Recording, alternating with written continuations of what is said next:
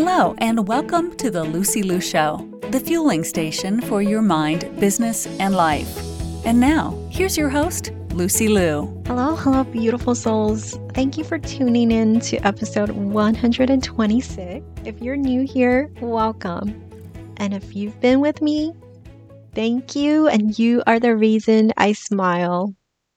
Today on the show, I have Janice Lintz, who's here to share an amazing, inspirational story with us. Life always throws curveballs at us. And for Janice, her curveball was when she felt her heart sink when her daughter was diagnosed with hearing loss at 2.5. As her daughter struggled to understand museum guides and actors on stage, even with hearing aids, Janice did not dwell in this reality, but instead she plunged into research and became a passionate, accomplished hearing loss consultant and advocate. She is well known and respected for her ability and accomplishments and has earned her unprecedented access to business leaders, government officials, politicians, and respected academians worldwide. She helped the New York City Transit Commission and even the New York City Taxi Commission to put in new technology in its transit systems, providing hearing access to over 100 major corporations.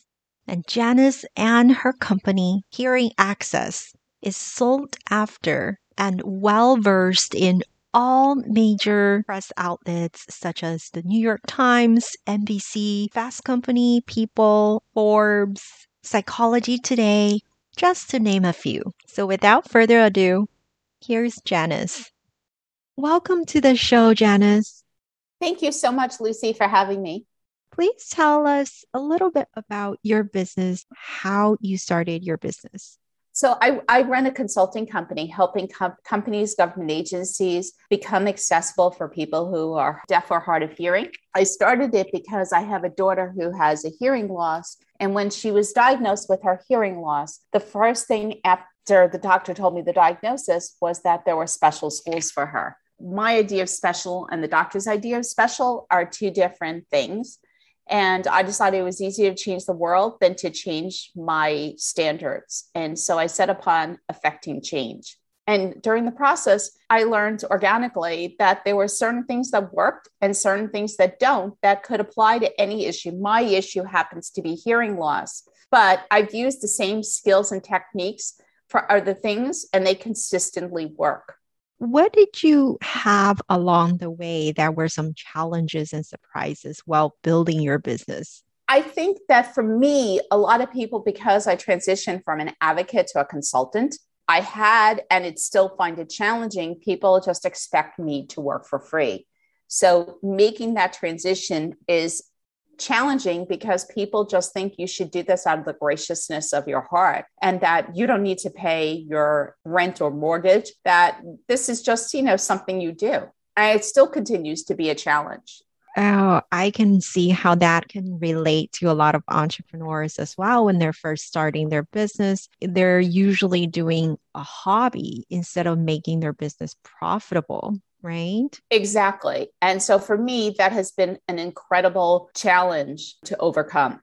Absolutely. So how did you overcome that challenge? Well, one way I have done it is I only work for free. I still do advocacy work, but I only do the work for free when it's a passion project. So for example, like working yesterday, the FDA announced new over-the-counter regulation proposal. I've worked diligently on that project since 2009, making hearing aids affordable so that they are not the new status symbol of the rich is really important to my life. It benefits not only my daughter, but the entire world. And so working on that for free is one thing.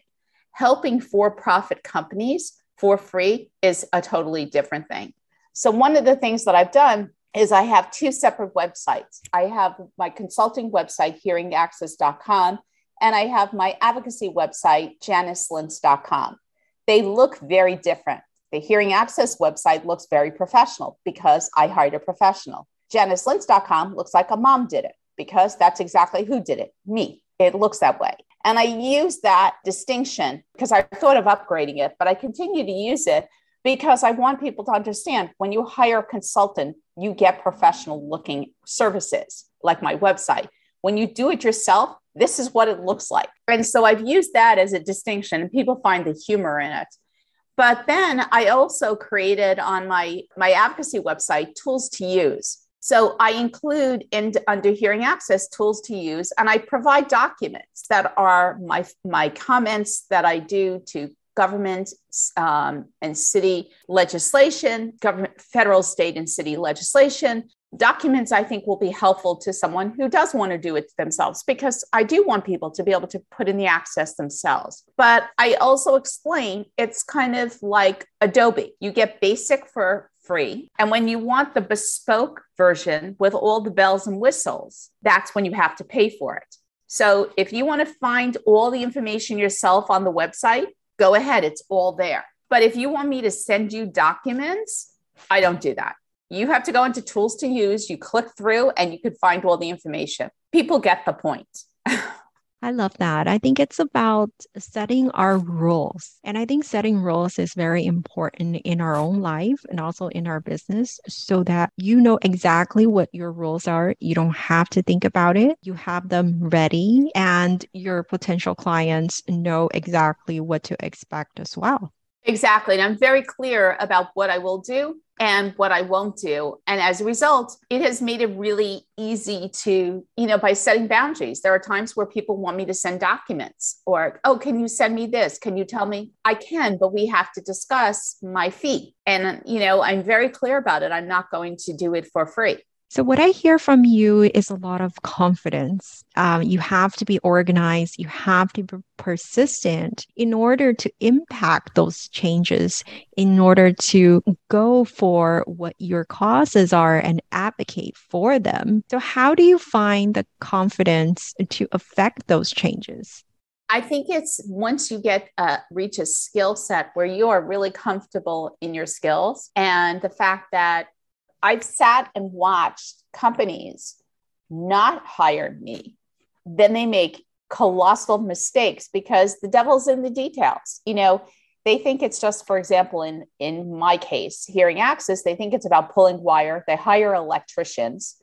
They slap up a sign and they just think you're done. And it's not. And then it doesn't work. And then, there are companies that, like Apple's a perfect example. They've done their sign multiple times. It's incorrect. And, they'll say, well, tell us what's wrong. And they do it under the guise of feedback. I'm sorry, you don't give me free AirPods or music. Why am I giving a company like Apple free services? It's not feedback. That's called free consulting.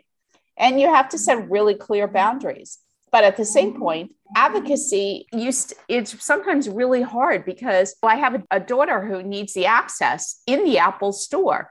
And so finding that line of you're also a human being and you're consulting, and it's finding a very fine line. And I'm very clear, once I start working on a project that's an advocacy project, I cease trying to find it as a business project. But then once I shift to the advocacy role, my role is not there to be a free service to the company. It's really more the advocacy role is on the filing the complaints or working with the government to solve the problem. I stop assisting the company directly. I assist the government agency. While you were in the process of making these change, you mentioned there are certain tools or certain ways that you do things that you get repeated results. So what is the most important thing to do? Follow up. I find 99% of the people, they give it maybe one shot and then they go away. They never follow through. And I think having consistency and tenacity is really critical. When you email somebody one time and they don't respond, even two times, sometimes it takes 4 times for someone to respond. I remember the U.S. Civil Rights, advocate, Vernon Jordan. He told me that when I wanted to meet with him, it took 4 times for me contacting him before he met with me. And the reason he said was because if it wasn't worth my time to continuously contact him without being annoying, it wasn't worth his time to meet with me. And I thought that was a really valuable lesson because four times it starts to feel a little uncomfortable. Are you being a pest? But he felt four was the right number. And I've used that as my litmus test. I will say when people don't respond and it's something that they need to respond, it's not whether they're going to hire you, but let's say on an advocacy basis. And a lot of times I know it's starting to become because they're doing something nefarious or you have really hit a raw nerve if it's an advocacy type project. That's when I consistently stay on the project because I know I've hit a raw nerve. When you're consulting, it's different. You can't make someone respond, but you can come up with creative ways to reach out to them or sometimes meet them at a conference. And you just have to be consistent and, send them emails with interesting information, maybe something that you noticed that you thought would be of interest to them, sending them an email, alerting to that, become a resource to that person. So you mentioned not getting a reply. Do you think sometimes it's because you've sent the email to the wrong person? Well, so one of the other things that I do is because I'm not sure who the right person is in terms of, I always start at the top of the company and I work my way down with the help of the person that's the top of the company. It's really hard to ascertain who the correct person is. And so by starting at the top, I know it will filter down to the correct person. And if I start at the bottom and then go up, then I'm going over someone's head. When you start at the top, you're not going over a person's head. So I tend to find that for me works best. I need the buy-in of the person with the checkbook. I love that tip. That's really important because usually we tend to go smaller, right? We tend to go to the assistant or someone who's easier for us to access instead of going to the person at the top. Yeah, working with assistants is critical. Many times I'm working with assistants. And I think it's also important when you work with an assistant, know their name, treat them as a human, not as the person who's the gatekeeper, but develop a relationship with the assistant. It can be a game changer with your project because when they know who all the right people are in a company and people know when they're getting an email from the assistant, it's the same as the person themselves because they're the gatekeeper. So treating assistants like humans and not just like someone to tick a box, that's critical. Know their name. So, one of the things I do is I maintain a phone log and I write down the date I speak to people, who I spoke to, what I said, and the outcome. And as a result of that, I know when I spoke to that person before, and when I call and they answer the phone, I can say, for example, "Hi, Lucy, it's nice to speak to you again," right? And so first off, the person is really surprised I know their name. Secondly, they know I'm keeping track.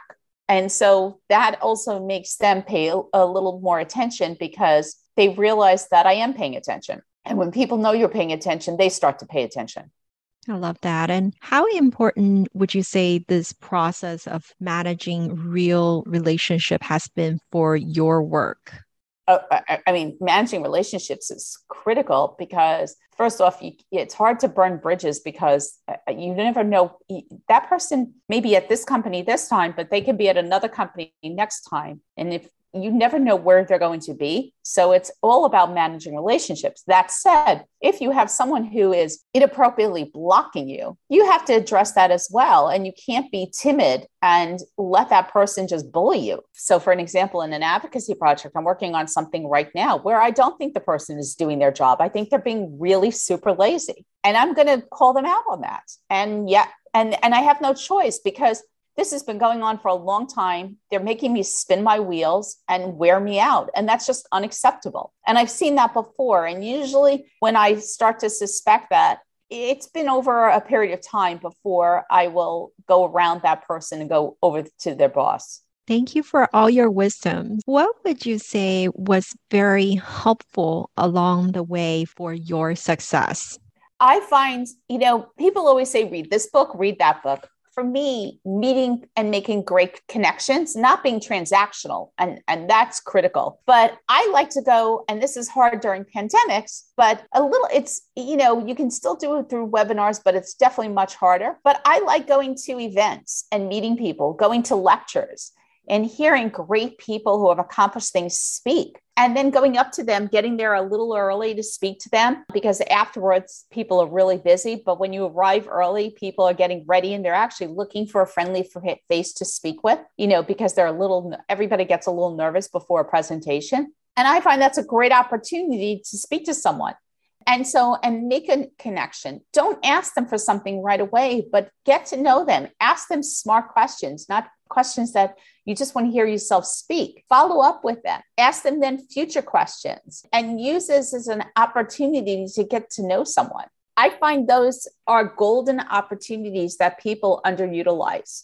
I love that tip. Is there a quote that you go by in life? Yes, 2 of them actually. Obstacles become opportunities and never waste a crisis. The last one was by Winston Churchill. I'm not sure the first one, but I really believe never waste a crisis is like the mantra of my life. And a perfect example is there was this new FDA regulation that came out yesterday, the proposal about hearing aids. And I've worked on that since 2009, a really long time. And part of that came from when I had an ex-husband who wouldn't pay for my daughter's hearing aids. And suddenly the cost of my daughter's hearing aids seemed insurmountable. I didn't know how I was going to pay for them because no one ever discusses that you need 2 pairs of hearing aids, a backup in case one breaks. So suddenly I had the $16,000 bill and I didn't know how I was going to pay for it.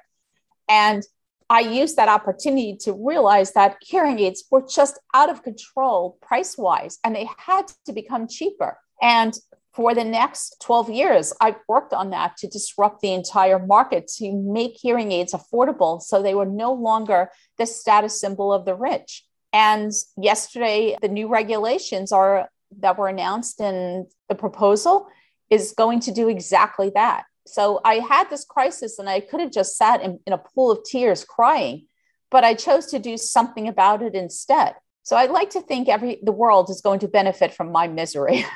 Wow, you're amazing, Janice. Thank you for your time. And I'll be sure to link both of your websites in the show notes. Wonderful. And thank you so much, Lucy. It's so lovely to meet you.